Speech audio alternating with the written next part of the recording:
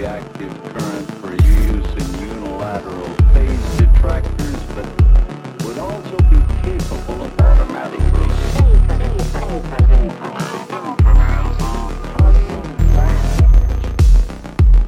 such an instrument is the Turbo Encabulator.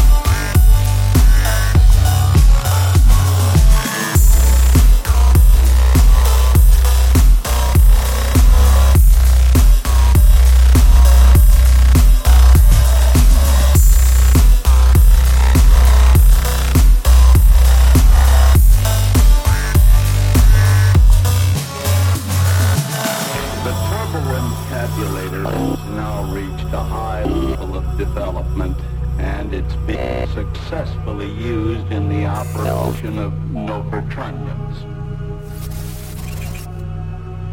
Moreover, whenever a fluorescent spore motion is required, it may also be employed in conjunction with a drawn reciprocation diagram to reduce sinusoidal replanation.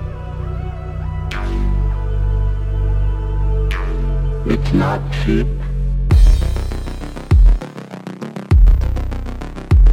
but I'm sure the government will buy it.